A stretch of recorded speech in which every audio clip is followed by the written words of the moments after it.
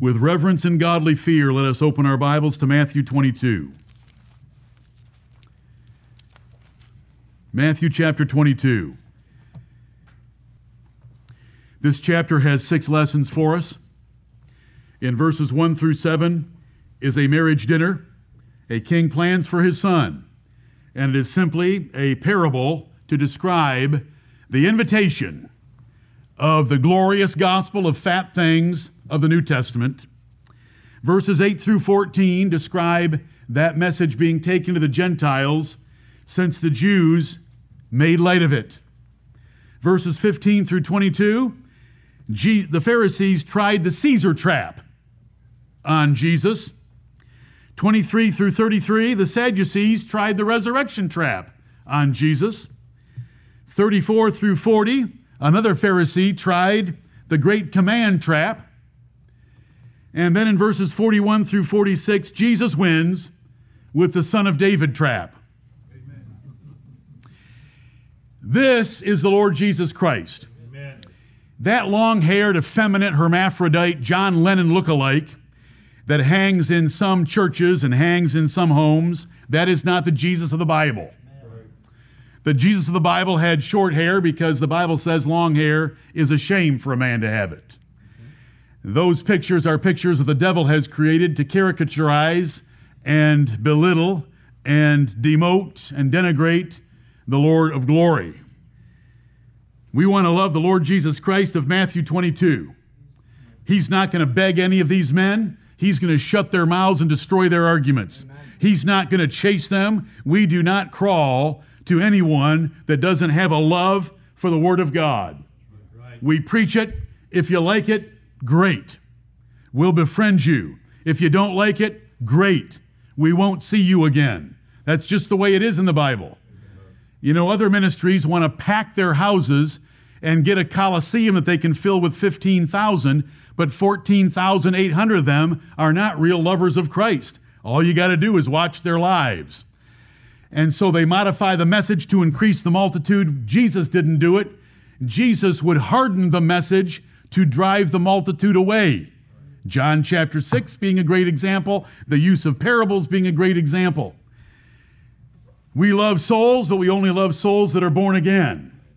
We only love God's elect souls. Paul said, I endure all things for the elect's sake in 2 Timothy chapter 1 and verse 20 or 2 and 10. 2 Timothy 2 and 10. And so the doctrine that makes up our faith is certain and impregnable. What is doctrine? It's a body of knowledge. Don't let that word confuse you or intimidate you. The word doctrine just means a set of beliefs, a set of tenets. And it is the body of knowledge that makes up our religion. It's certain and impregnable, which means it cannot be assaulted, it cannot be destroyed, and Jesus shows that in short order with few words. And we want to delight in it. You'll learn in this chapter the doctrine that Jesus Christ taught on earth, that he destroyed the Jews for making light of his son's gospel and mistreating him and his preachers, that God blessed the gospel to explode among the Gentiles, but it brought in reprobates to later be cast out in the great day of judgment. God set up the kings and kingdoms of this world under Christ, and we give them their proper place. God has raised the dead and will yet raise the dead, and it is a crucial fact of the past and the future, the resurrection of the dead. God has made his religion as simple as love, supreme love of God and then love of our neighbors.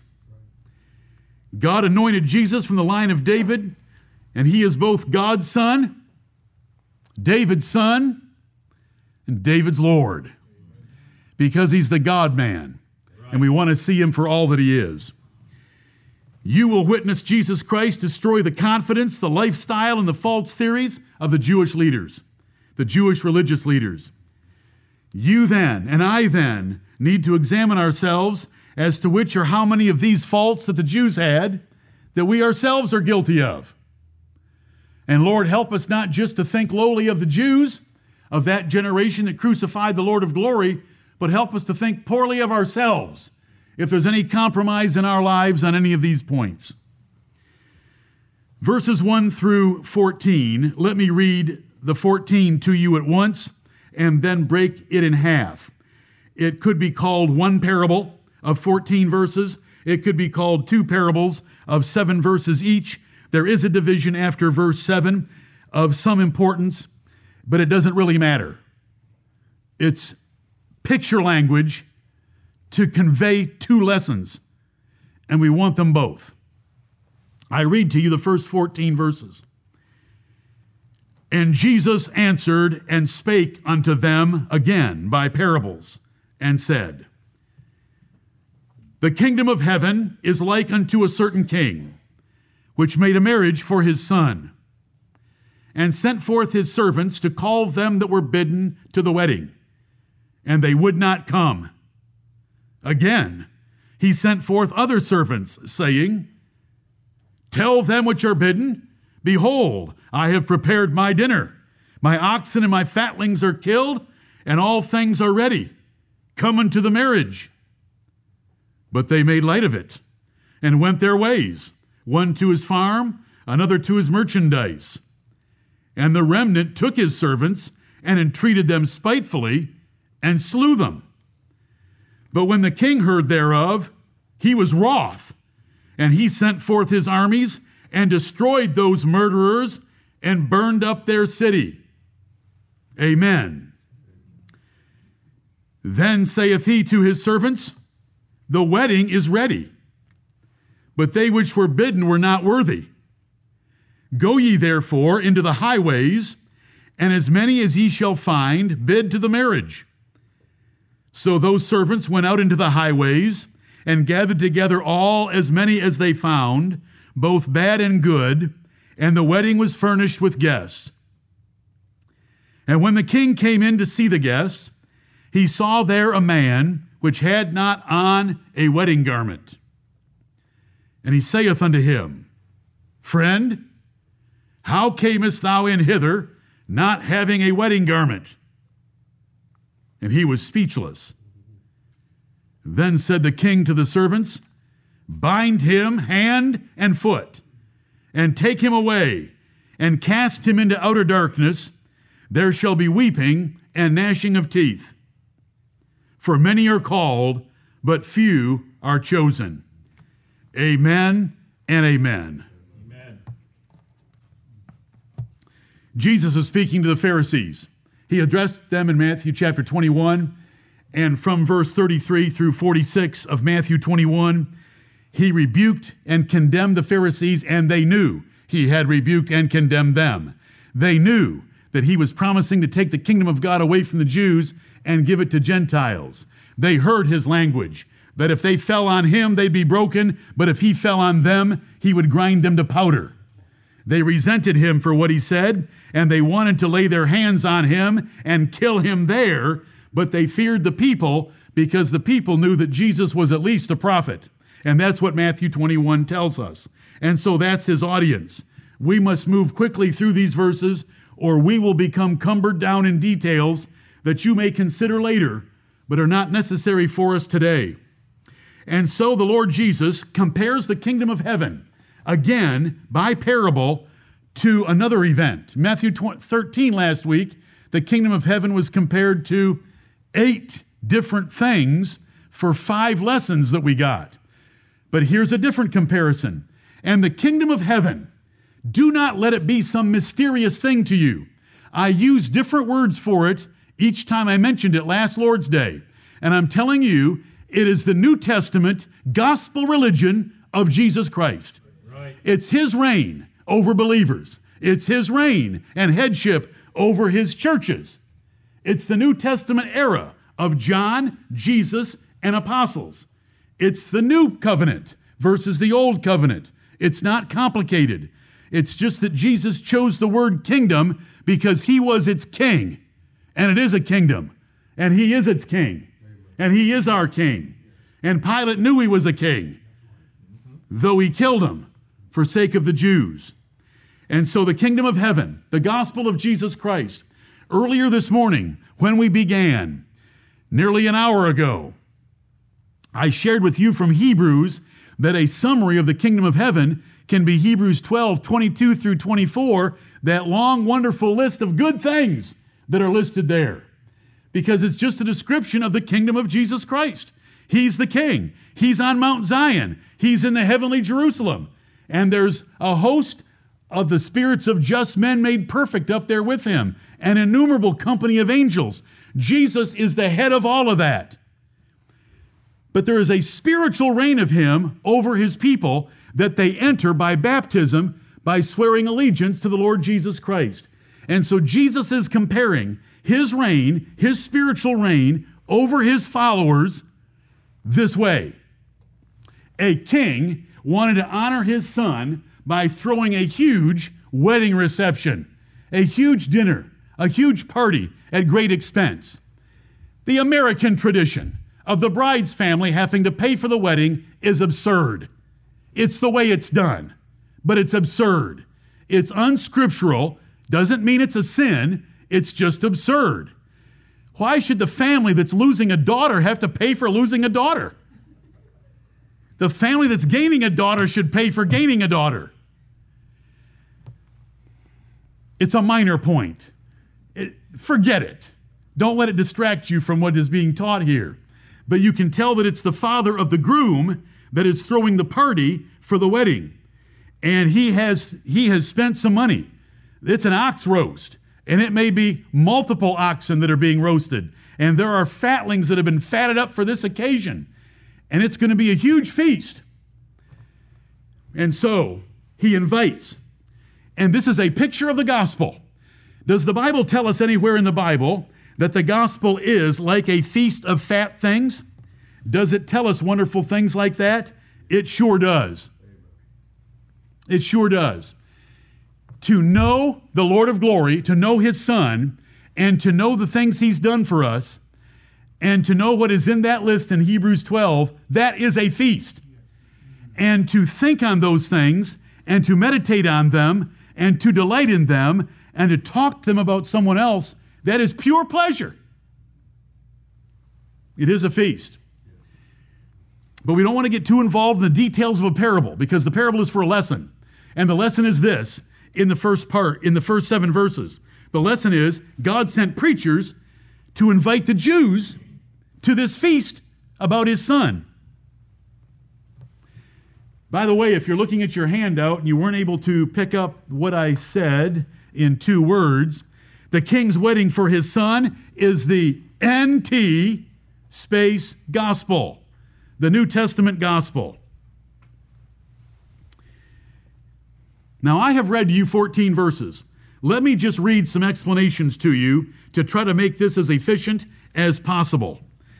This feast here has nothing to do with the marriage supper of the Lamb elsewhere. It is not related to it at all. Don't be confused. This has nothing, or maybe a little tiny bit indirectly, to do with Christ's marriage to the church, because this is a parable. And the parable is, I invited the Jews made light of it, the Jews killed my preachers, I burned them up. That's it. Right. It's not any more complicated than that. It's not Ephesians 5 of Jesus Christ's love for the church. This is simply a word picture to describe the blessings of the gospel. Turn back in your Bibles to Isaiah 20. Let's go to Isaiah 55 first. Isaiah 55. We had this recently. I don't want to turn to too many places because I'm assuming that you know places that I reference. Isaiah 55 and verse 1, Ho! That should get your attention. Ho! Everyone that thirsteth, come ye to the waters. And he that hath no money, come ye, buy and eat. Yea, come, buy wine and milk without money and without price. Wherefore do ye spend money for that which is not bread, and your labor for that which satisfieth not? Hearken diligently unto me, and eat ye that which is good, and let your soul delight itself in fatness. Incline your ear, and come unto me. Hear, and your soul shall live. And I will make an everlasting covenant with you, even the sure mercies of David.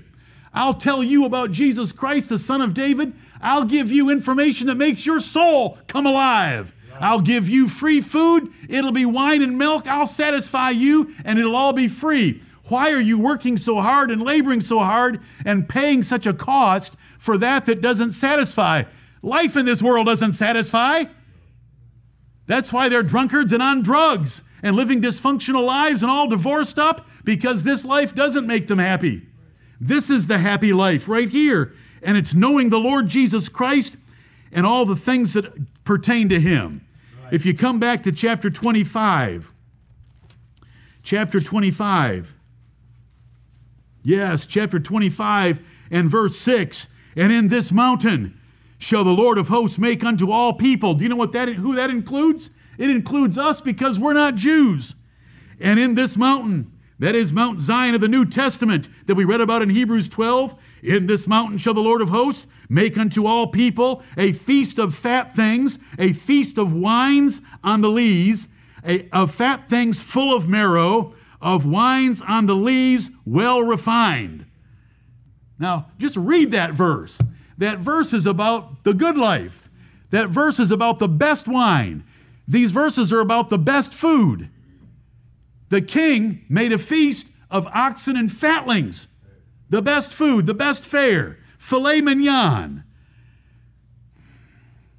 Beef Wellington for my wife. But the Jews didn't come. We're back in Matthew 22. The Jews didn't come. Let me do this with you very quickly. The kingdom of heaven in this passage is the spiritual rule of Jesus with believers, his local churches, and the gospel administration of worship preached by John the Baptist and the apostles. The certain king is God, who loved his son Jesus and gave him the New Testament kingdom. The wedding is the gospel church administration of the new covenant with Messiah. The servants are prophets and apostles who preached and invited the Jews to believe on the Son of God. Those who were bidden were the Jews. They were the first invited by the gospel. The dinner of oxen and fatlings pictures the glorious blessings of the gospel of grace. The all things are ready is the final fulfillment of Bible prophecy and divine timing for this great celebration. They made light of it is the carnal response by evil Jews to the preaching about Messiah. The remnant is those wicked Jews who slew the Lord Jesus Christ and his apostles. The king's armies are the Romans under Titus, who became Caesar, who destroyed the Jews in 70 AD. The next servants are apostles and preachers of the New Testament after Pentecost. The ones found in the highways are Gentiles by universal preaching of the gospel. The guests, both bad and good, are Gentile converts that filled the churches of Christ. The king coming in to see the guests is the final judgment before the throne of God. The wedding garment is the righteousness of Christ, which covers true saints of God. The speechless condition of the rude wretch is his lack of excuse or defense for sins. He has no way to defend himself in the eyes of holy judgment. The last servants in this parable, are angels called by Jehovah to separate the wicked from the righteous, that we learned in Matthew 13, that the angels would come in the great day and separate the good fish from the bad fish and would separate the tares from the wheat. The outer darkness with its attendant miseries of gnashing and wailing of teeth, gnashing of teeth and wailing is hell, where sinners spend eternity. And so I've just explained 14 verses to you from Matthew 22, 1 through 14.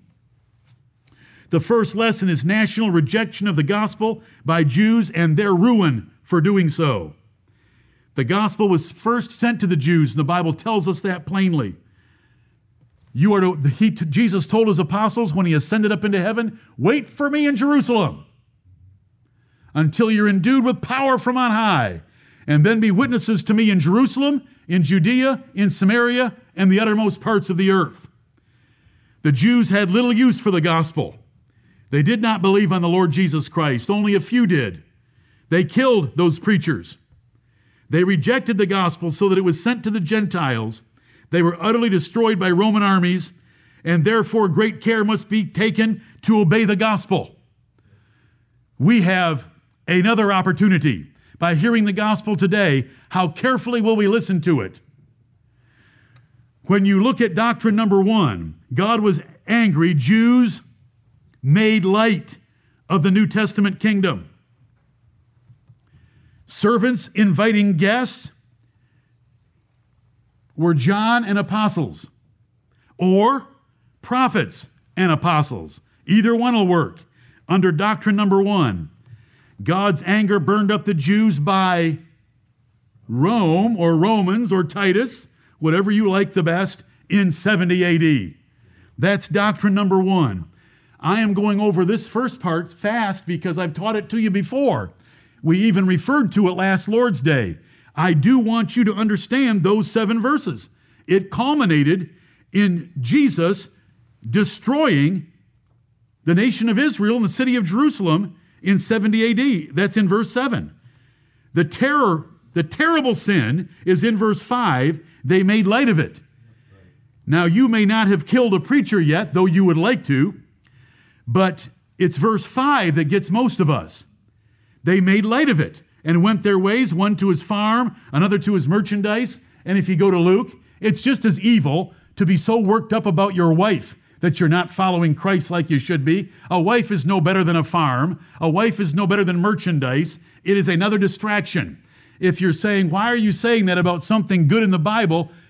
I'll say this to you. You do not understand spiritual religion, and that is why you differ from Jesus, John, and Paul so much. Because Jesus, John, and Paul would not wreck their lives by marriage.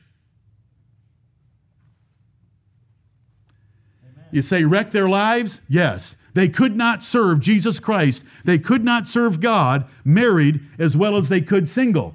So John, Jesus, and others, including Anna, if you want a woman thrown in, and Paul didn't have wives, even though they could have. And Paul said, I would that all men were like me. Thank you for marrying me. I am not like Jesus, John, and Paul to that extent. But I just want to say that to you, that anything can be a distraction. And if you read the different accounts last night, you know that Luke went after, I've got to go home to my wife. Oh, you poor thing. Why do you have to go home to your wife? What about the kingdom of heaven?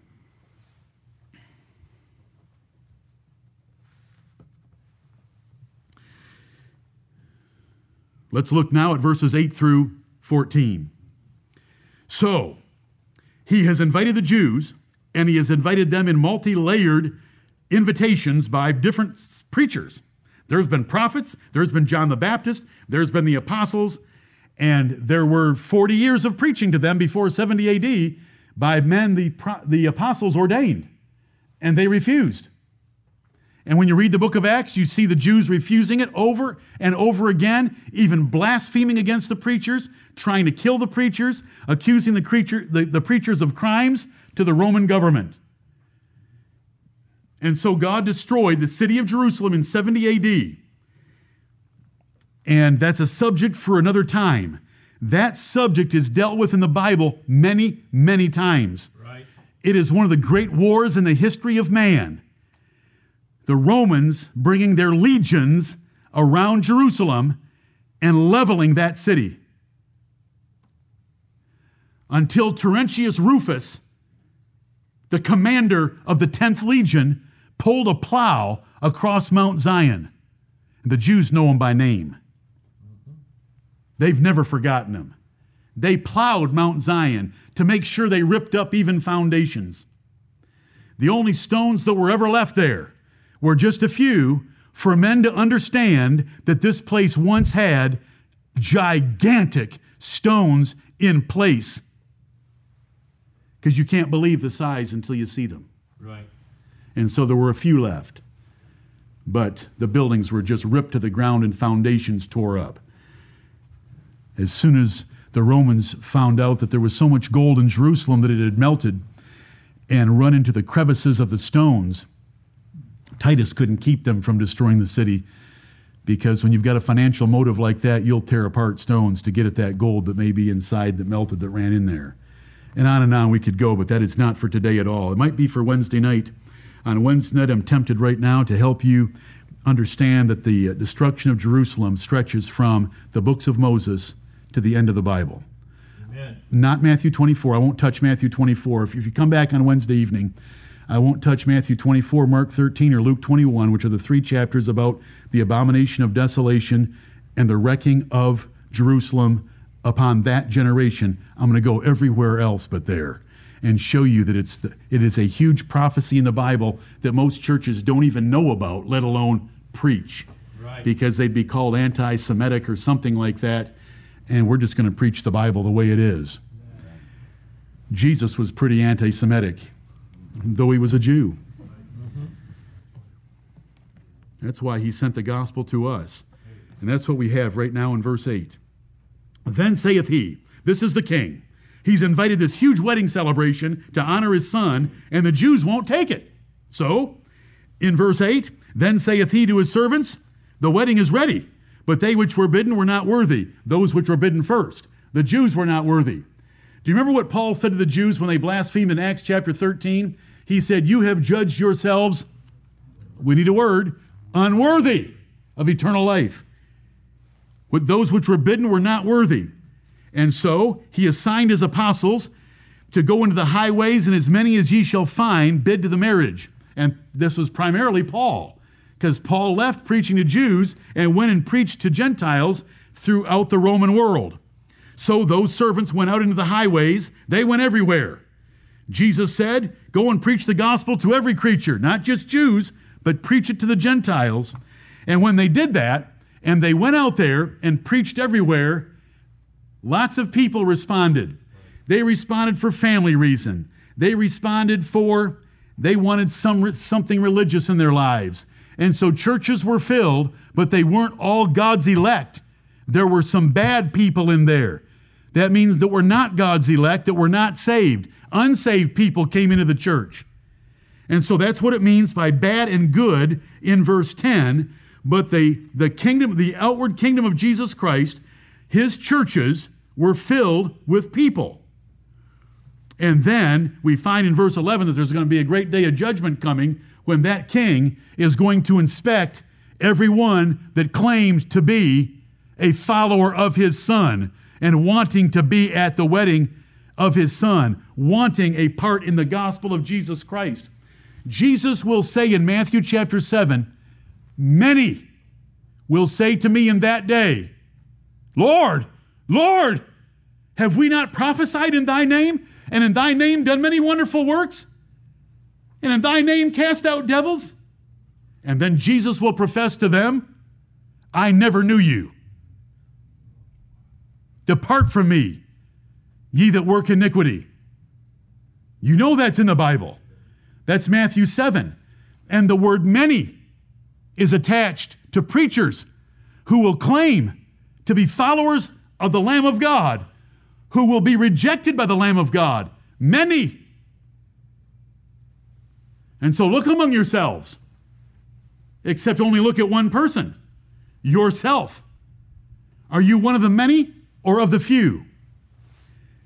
Which brings us to that 14th verse. For many are called, but few are chosen. The 13th verse was God's sending them into hell. The king shall say to his servants, and these servants are angels, because we learned that in Matthew 13, didn't we? Didn't we learn that preachers do not have the final throwing of souls into hell, but the angels do? That was Matthew 13, 2 times. About the tares and about the net.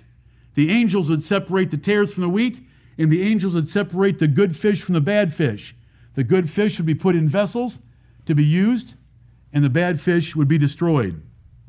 We learned that last Sunday from Matthew chapter 13. Bind him hand and foot, and take him away, and cast him into outer darkness. There shall be weeping and gnashing of teeth. Intense distress forever, is what the verse describes. Jesus said, depart from me, ye that work iniquity, in Matthew chapter 7.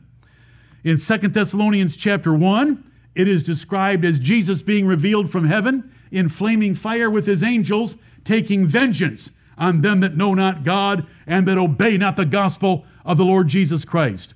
The Jews didn't obey the gospel of Jesus Christ. They go to hell. Most of the Gentiles, many versus few, most of the Gentiles that claim to believe it go to hell. Many are called, but few are chosen. And so throughout the Bible, because of this is not an isolated lesson. So that Paul would say in 2 Corinthians, he spent 2 years and longer with the church at Corinth. Then he wrote them 1 Corinthians. Then he wrote them 2 Corinthians. I mean, he knew these people very well. But in 2 Corinthians chapter 5, he said, knowing therefore the terror of the Lord, we persuade men. For we shall all stand before the judgment seat of Christ. That's Paul to his best friends. So don't count me an enemy this morning. Count me a friend. Right. I'm telling you the truth. The people that say they love you never tell you the truth. The truth is there is a great day of judgment coming when we'll be examined before God whether we are good or bad, whether we have a wedding garment on or not. And that wedding garment is the perfect righteousness of Jesus Christ that makes us accepted in the beloved to our God.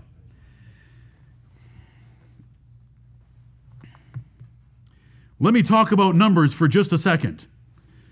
Many are called, but few are chosen. Does that mean 50-50?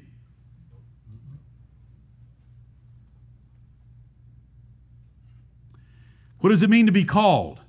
It means that they heard this thing about religion, and they heard this thing about Jesus, and they liked the church because it was friendly, and it had good fried chicken on Sunday afternoons, and so they decided to join it. They decided to get baptized when they were 8 years old by some poorly taught Baptist preacher because their 8-year-old friends got baptized. And so these non-elect, unregenerate people get into the churches. And there's many of them versus the few. I just trust the Lord. Right. I just trust him. And so when he says many are called, but few are chosen, I want you to think about it with me for a moment. Jesus used the word many. In the great day of judgment will say, Lord, Lord. Think proportions. Few are elect. Many are called by the gospel. Most aren't even called by it. Let's throw out a number. Let's throw out 10%. Do you know what that means? The earth's population today is 7.8 billion. Let's use 10%. There are 78 million that are elect. There are 780 million that are called. And the rest are not even elect or called. Let's throw out 20%. There's 156 million that are elect. There's 1.56 billion that are called. The other 6 billion are reprobates. You say those numbers are frightening. When God's elect was primarily found among the nation of Israel, what were the words the Bible used for it? Blank, blank, blank. Let me give you the last one, remnant. And what in front of it? A very small remnant. Very small remnant. You say, I don't like your 10%. Why did I pick 10%? Because it's a tithe? You're a genius. Isaiah 6, 9 through 13. Right. Remember? Mm-hmm. His own nation, where the church and the state were the same, he left a tenth. Let me tell you something if you make it. Now, you can make your calling and election sure, so don't be intimidated by my words. Right. Make your calling and election sure. If you make it, I want to tell you something that you're going to do on the other side that you should be doing now. You should be shouting the praise of the God who chose you, loved you, and sent his son for you. That's right. You should be shouting praise right now that you are here, where you're hearing the words of God laid out very plainly, unapologetically, without compromise, and you should be shouting praise. Because it is the love of the gospel that is one of the great evidences of eternal life. Right. You say, do those numbers bother you? There's part of me they bother. There's part of me that I just want to celebrate and shout. Thank you, Lord, for saving my soul. I just wanted you to understand those first 14 verses. 2 lessons. Doctrine number 2, since the feast had empty seats, God invited Gentiles. God invited Gentiles. Doctrine number 2 that we learned in verses 8 through 14. The gospel is preached shotgun style, so unsaved get in. Or you could use the word reprobates get in. God will visit guests to examine them on Judgment Day. For those that are listening to this sermon later, there is a handout that the audience is filling out, the audience that is here assembled and the audience by live stream. In order to assist them, to help them understand the lesson, I have tried this additional vehicle to help. The wedding garment we need is Christ's righteousness. Outer darkness is other words for lake of fire. Many are called equals the gospel. Few are chosen equals election. In the Bible, it uses the words wailing and gnashing of teeth. I mean, grinding your teeth in intense distress and pain. That's Jesus. This idea of Jesus that people have is so different from the Bible. Jesus talked about wailing and gnashing of teeth more than anybody else, all the other people in the Bible combined. Right. But that's how Jesus described what it's going to be like under the torment of God. Jesus used those words. But let me talk to you for just a moment about hell. There's 3 things that men hate after death. Now, they hate death, but death is so easy. Death is a picnic compared to what comes after death. Right. Those people that write suicide notes and say, I've decided to end it all, are really messed up because all they've done is started. The terrible things that are going to come after death. 3 things men hate. Let's see if we can think about them. Men hate darkness. I mean darkness that you can feel where there is no option for light. Men hate darkness, men hate drowning, and men hate fire. Those 3 things are 3 of the most terrible things in life. Together, they make hell. Right. Because hell is called in 2 Peter 2 and Jude, the blackness of darkness forever. There's no opportunity for light, and it's the blackness of darkness forever. And hell is called the lake of fire, where you get to drown and suffocate in fire. Not just burning your fingertip on the stove, but in hell fire. That's what the Bible teaches. Called the lake of fire. Those aren't my words. I don't know why they're preached anymore, why they're not preached anymore, except men have compromised in pulpits. Right. Let's get to the next lesson. How's that for a lesson? Is that how you win friends and influence people, is to preach like that? Jesus had these Pharisees standing there, and he knew they wanted to kill him. That is what he dumped on them. Right. Do you know what he told them? I'm going to destroy you murderers and burn up your city, and I'm going to invite the Church of Greenville and all other Gentiles that want to believe on Christ. And we've prayed for all those other churches around the world today several times already. Next lesson, verses 15 through 22. Then went the Pharisees and took counsel how they might entangle him in his talk. Nice fellows, aren't they? And they sent out unto him their disciples with the Herodians, saying, Master, we know that thou art true, and teachest the way of God in truth, neither carest thou for any man, for thou regardest not the person of men. Tell us, therefore, what thinkest thou? Is it lawful to give tribute unto Caesar or not? But Jesus perceived their wickedness and said, Why tempt ye me, ye hypocrites? Show me the tribute money. And they brought unto him a penny. And he saith unto them, Whose is this image and superscription? They say unto him, Caesar's.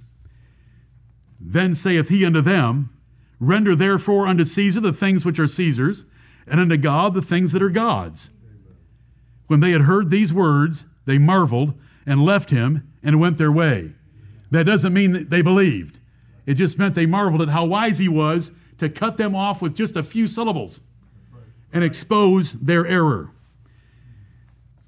Jesus had condemned the Pharisees in ways they clearly understood, and they were against him, so they come to try to do him in with this question. After a discussion of how they might do it, look at verse 15, they took counsel. This was their best shot at our Lord Jesus Christ. They took their best shot. They had a council together to figure out how they were going to try to trap him. They land on the legal issue of civil authority. These nationalistic fools, fathers of today's Zionists, presumed on Jewish superiority. And they presumed on it this way: we're God's people. This is God's nation. Why should we pay taxes to Caesar, who's a Roman across the Mediterranean in the boot of Italy? They were trying to get the Lord Jesus and trap him. They could only read and remember God's historical blessings on their nation and not all the warnings that the Bible gives to that nation.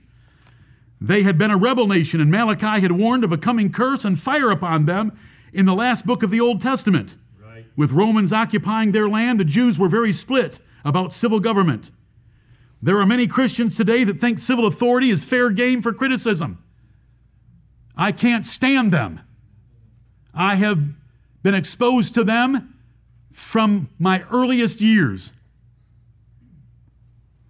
So many Christians think that civil authority is fair game for criticism. It is less fair game for criticism than the other four spheres of authority.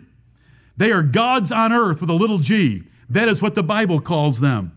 They are nothing like the Lord or the apostles Peter and Paul in their plain doctrine of submission to civil authority.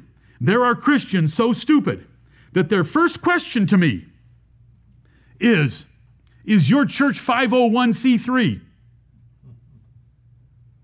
They have visited this church and asked me to my face. They write our website, is your church 501c3? It is one of our FAQs on our website. What if we were? So what? Anyone asking that question, I don't want them within 1,000 miles of this church. They don't have a clue what they're talking about. Right. What is 501c3? It is asking the IRS for confirmation that you are a not-for-profit to deduct and get the benefit of the government by deducting your contributions to that organization. A church doesn't need it.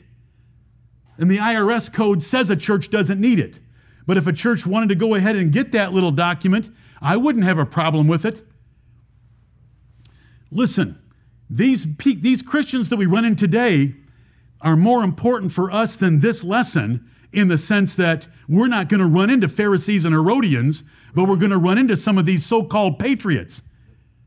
And all they do is love their own money. And so they want to fight against the taxing authority of the government. They say, if you ask the IRS for permission and to confirm you that you are a not-for-profit in order for your contributions to be deductible, you're giving up the sovereignty of Christ to Caesar. Oh, they'll just throw that at you. They don't have a clue about any of that. My Christ is the head of Caesar. Right. And my Christ told me to pay Caesar. Right. That Caesar has a lot of stuff he's got to do. And he should get a paycheck as much as you get a paycheck. No, he should get a paycheck before you get a paycheck so he can help you get your paycheck. That is Romans 13 and verse 6. Right. The Bible says that they must be about their business continually, so they deserve to be paid. But you're giving up the sovereignty of Christ to Caesar. Okay, here's what you need. We want short answers like the Lord. Right. I'm not even to the show me your money short answer. Here's this short answer. When Paul was on trial for his life, will you find me the verse where he said, I appeal to Christ? I want you to learn short answers for these rebels. And you say, the steam is coming out from... No, it's worse than you think. I despise them. They know nothing. They're rabble that should be ground under an M1. That's a tank that weighs 60 tons and goes 45. They're rabble. They are no different than BLM. They're anti-government rabble. Right. Do you know what it says in the Bible when Paul was on trial for his life? He didn't pray. He didn't go to church and say, pray for me. He said, I appeal to Caesar. Did Paul know that Christ was over Caesar? Yes. More than any man. Why did he appeal to Caesar? Because we're supposed to use those ministers for good that God gave us. Did appealing to Caesar save Paul's life on that occasion? It absolutely did. They were going to turn him over to be hauled back in a prison train back to Jerusalem and be tried there by the Jews. The Jews would have killed him in transit. I appeal to Caesar. That's where I stand. That is admitting the sovereignty of Christ over Caesar. That Christ raised up Caesar to deliver Paul from the Jews. You say, but Caesar ended up killing Paul. Caesar had already killed Jesus. That didn't stop Paul. Right. You say, but I don't like some of the decisions our government makes. I don't think there were weapons of mass destruction in Iraq. The Romans killed Jesus. Paul said, I appeal to Caesar. Did he do it once? Yes, he did it once, of course. Did he do it more than once? Oh, yes. Did he do it more than twice? Oh, yes. Did he rely on Caesar for a great many things throughout the New Testament? Oh, yes, he did. Yes, he did. And we have summarized those all, and I can't remember the final number, but it is around 25. When 40 Jews said that they would neither eat nor drink until they had killed the Apostle Paul, how many Romans took him from Jerusalem to Caesarea? Go read about it. It's just beautiful. It's just beautiful. Did he get an all-expense-paid trip from Caesarea to Rome? Yep. Did he get his own rental house in Rome? Mm-hmm. Could he invite anyone he wanted to his rental house? Yep. Right. The good life. Who paid for it? This tribute money right here. Caesar paid for it. Some little heartless person, effeminate, a liar, and a slanderer. That's people that do things anonymously.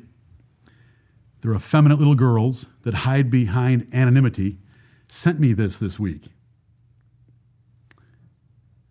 You know, this was written by a guy named Chuck Baldwin.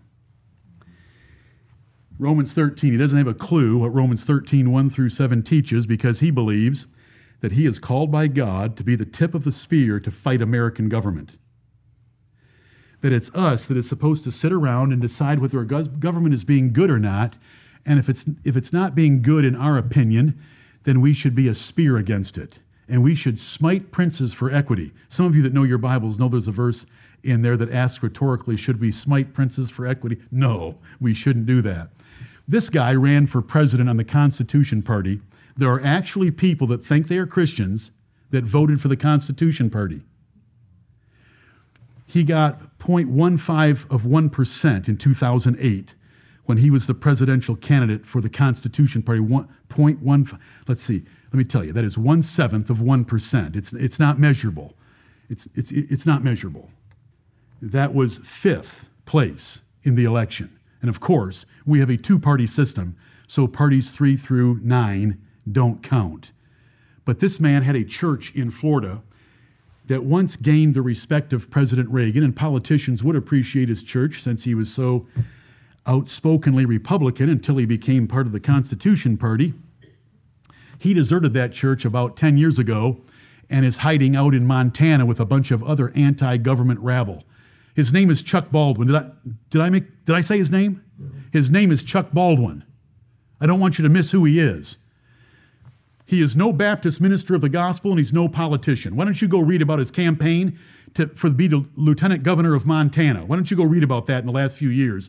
Why don't you find me in the Bible where the Apostle Paul, the Apostle Peter, John the Baptist, or Jesus, or anyone else in the Bible ever wasted any of their time in political activism like Chuck Baldwin? See, Chuck Baldwin is just the last one of a whole string of them in America because Americans are independent, revolutionary type thinkers. It was Carl McIntyre when I was a boy growing up and his 20th century Reformation hour.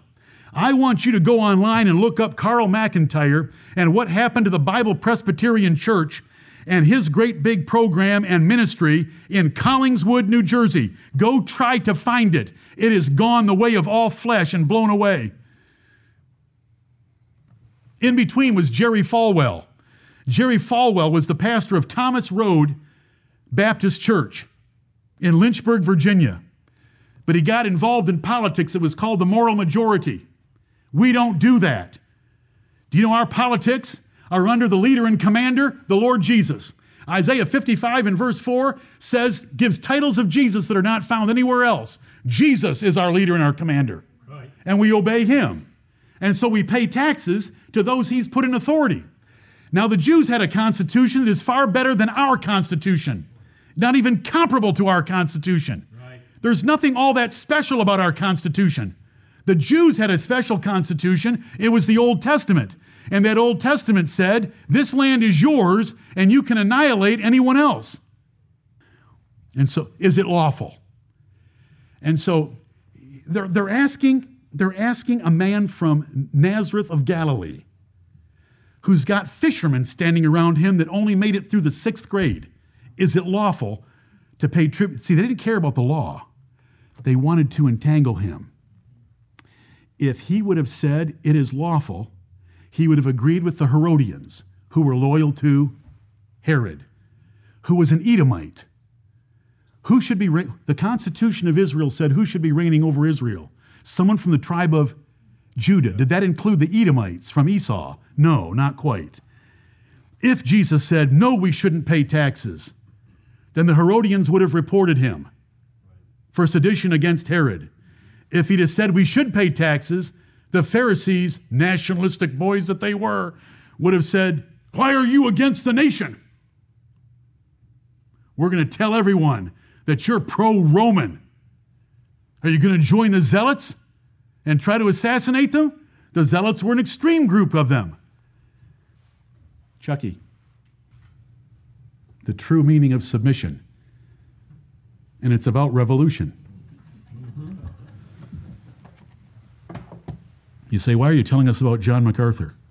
I just want you to know what's going on with the pastors being challenged in California. That's a very different state than ours, so that you can thank God we live in South Carolina and not in California. Right. Accusations of sedition have been used against Christians all along. I never want it to be true of this church. If we go down for something, let's go down for our love of Jesus Christ, the New Testament gospel of his. Amen. Let's not go down because we didn't pay taxes and wanted to be rebels. Let's not go down because we're writing documents where we want to be the tip of the spear to be used against Washington. Let's not go down for anything like that. That's all wrong. Romans 13, 1 Peter chapter 2, Titus chapter 3 and verse 1, and this passage right here tell us to submit to Caesar. Does Caesar have things that he deserves? He deserves taxes. What if he drafts us? We should give him our boys. That's called conscription. It's a tax. The draft is called conscription. Right. It takes sons for battle. We give what he asks for until it crosses a line where we cannot give it because our God said something different. The apostles told us that we ought to obey God rather than man. Right. And that's where we'll draw the line. We don't care about the character of Caesar. We don't care about the legislation of Caesar as long as it leaves us alone. Caesar can legislate anything that he wants about abortion, about sodomy, about transgendering, about anything else that is contrary to the Word of God. And as long as they will allow us to give birth to our babies, to have heterosexual marriages, and to stay the sex I was given with by God at birth, then we're happy. And we're just going to build houses, live in those houses, and give our children in marriage and pray for the peace of this Babylon. Just like we're told in Jeremiah 29, 4 through 7. Are we giving up sovereignty of Christ to Caesar? No, we're owning the sovereignty of Christ, that we can do this to Caesar, and Jesus is still in control and will protect us. Right. Because he's the one that said, do it this way and enjoy life. That's Jeremiah 29, 4 through 7. Amen. Now let me get this over with so that we can have a break. I gave you something. Show me the verse where Jesus appealed to Christ on trial for his life. Show me the verse where Jesus appealed to Christ when he was going to get scourged. Show me the verse where Jesus appealed to Christ when the magistrates sent and said, "You're welcome to leave town." And he said, "No, you're going to come and lead me out." That's in Philippi, Acts chapter 16. He appealed to Caesar, and he appealed to his Roman citizenship, and he wasn't giving up any sovereignty to Rome at all. He was giving it up to Jesus because Jesus has total control of Rome and Washington and Moscow and Montana and California and South Carolina. Right. This subject has been dealt with at length at other times, and there are long documents on our website. I don't need to say more to you. When someone comes up and says to you that paying taxes isn't constitutional, paying taxes isn't lawful, say the very words Jesus said, "Show me the money." And so they reach in and they pull out one of these little things, and you say, "So that is your money, and you don't believe that the IRS income tax is constitutional? Why are you using unconstitutional money? Show me your money." Article 1, Section 10 of this Constitution that you worship says that no state shall make anything but gold and silver coin a tender in payment of debt. Why are you carrying around paper of that hated institution, the Federal Reserve System? Why are you carrying around FRNs and calling them money when they themselves say we are not lawful money, but may be redeemed in lawful money at the nearest Federal Reserve Bank?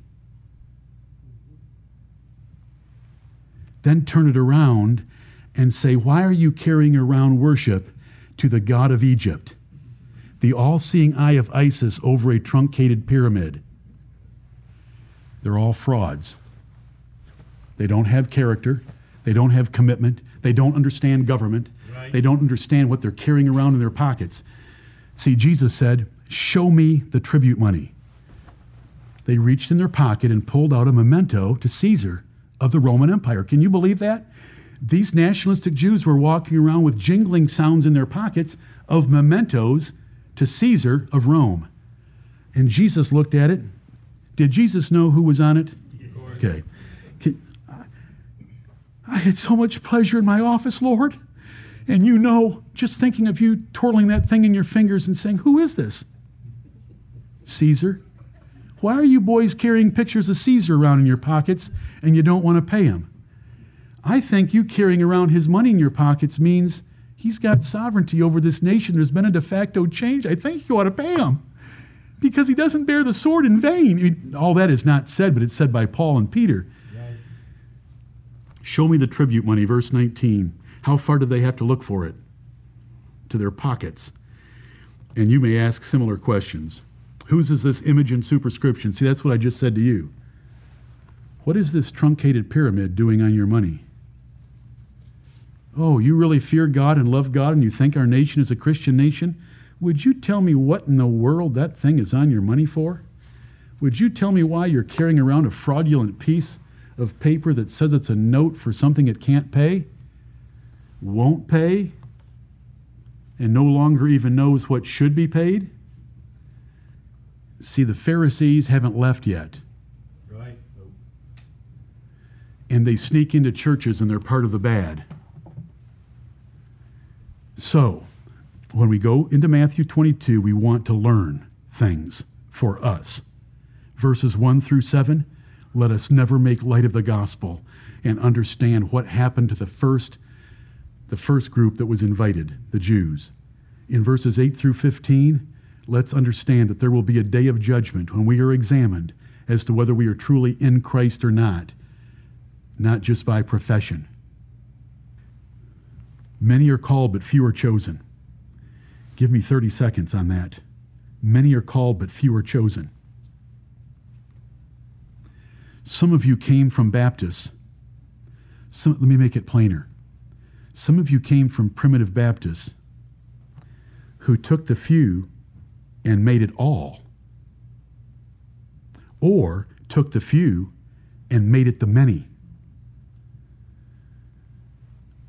and then set about making it a great part of your doctrine that there are so many unconverted elect. When I look at the verse, I know that there is a great number of converted reprobates. And I tried to teach that to you with slides a year or two ago. Let us follow the Bible and its emphasis on priorities and proportions. And then, this pandemic has caused a great deal of questions about the authority of government and in locking us down and in making us wear masks and in limiting some of our assemblies. And every pastor has a different situation and is in 50 different states. But we are going to honor Caesar as far as we can. And for public safety, which all of you practice, because whenever you're sick, you don't come. So you skip our assemblies when you're sick. And so now we have this sickness that they've told us is so transmittable that we need to be careful. Well, as soon as we had the opportunity, we rushed right back to 50% of our fire occupancy certificate. And so we have 125 out of a capacity of 250. We have live stream, which we didn't have before. We rotate everyone that wants to be here, and we're doing the best that we can. And the first Sunday of every month, we have the whole church in one place to have the Lord's Supper. I think the Lord's taken care of us right well. And the way we're doing it is we're honoring Christ, and we honor him directly, and we honor him indirectly by honoring Caesar as well. Right. We all have different opinions about Dr. Fauci, about Dr. Birx, and our president, and our governor, and the CDC, and the WHO, the World Health Organization. But when our governor, Henry McMaster, is given the authority by our president to make the decisions for the state of South Carolina, we're going to honor him as much as we can. If he leaves this indefinite and the death rate remains nearly non-existent, we may end up in a position very similar to John MacArthur's, but I am not there yet. I'm sharing him with you because I like him for his balance. And we will thank the Lord in the second service because on Saturday morning, a week earlier, Los Angeles County had issued a restraining order against John MacArthur and Grace Community Church. On Saturday morning, a judge threw that restraining order out. Right. And John MacArthur, showing his balance, they didn't have services for 21 weeks. And that hurt him. And no matter that I disagree with him on 40 points of doctrine, that hurt him. That governor pushing them so hard and outlawing singing while he allowed the protests in the streets shoulder to shoulder of shouting. And John MacArthur sued the state of South Carolina a few days ago to defend himself. But that restraining order was thrown out, but John MacArthur gave this to that judge. If you'll throw out that restraining order until we have a full hearing on the first or second week of September, this church will wear masks and socially distance. Just want you to know that about him. Mm-hmm. He's a compromiser in a number of ways. I'll share one of the most important ones. He was once a great defender of the incarnate sonship of Jesus Christ, which we earnestly believe. And he defended it to 1,300 Baptist pastors of the Bible Baptist Fellowship in 1989. And he defended it like we would defend it. And he defended it so vigorously and so passionately that they were shouting for their brother that he was no heretic. They had called him to defend himself as a heretic. But he caved on that. And the document on their website, GTY, Grace to You, you can go find it, just look it up. It's so pitiful and it's so weak. It hurts. But the only reason I share him with you is because he's in a different state than us, 21 weeks, and I like his balanced position. And though he started his church service the way he did last Sunday morning about the peaceful protest, which I thought was creatively brilliant, and though he has taken a strong stand, and though they sued the state of California this past week,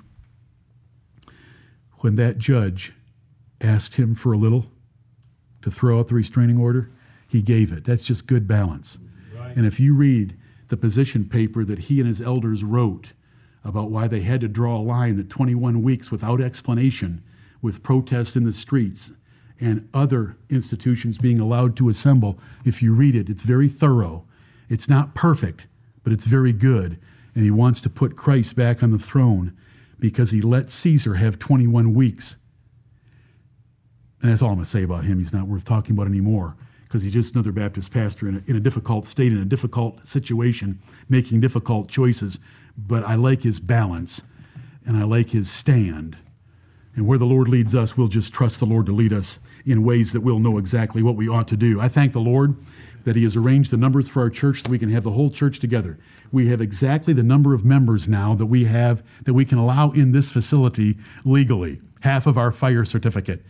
And so we can have communion the first Sunday of every month like we usually do. And for those of you that want to be here, you can be here most every Sunday. We're going to rotate a few. You don't know what goes on behind the scenes. You do not know how many people in this church have been exposed to COVID-19 and that we have kept away from this church for over 2 weeks to make sure that they are clean. Many. Just let you know. You don't know what goes on.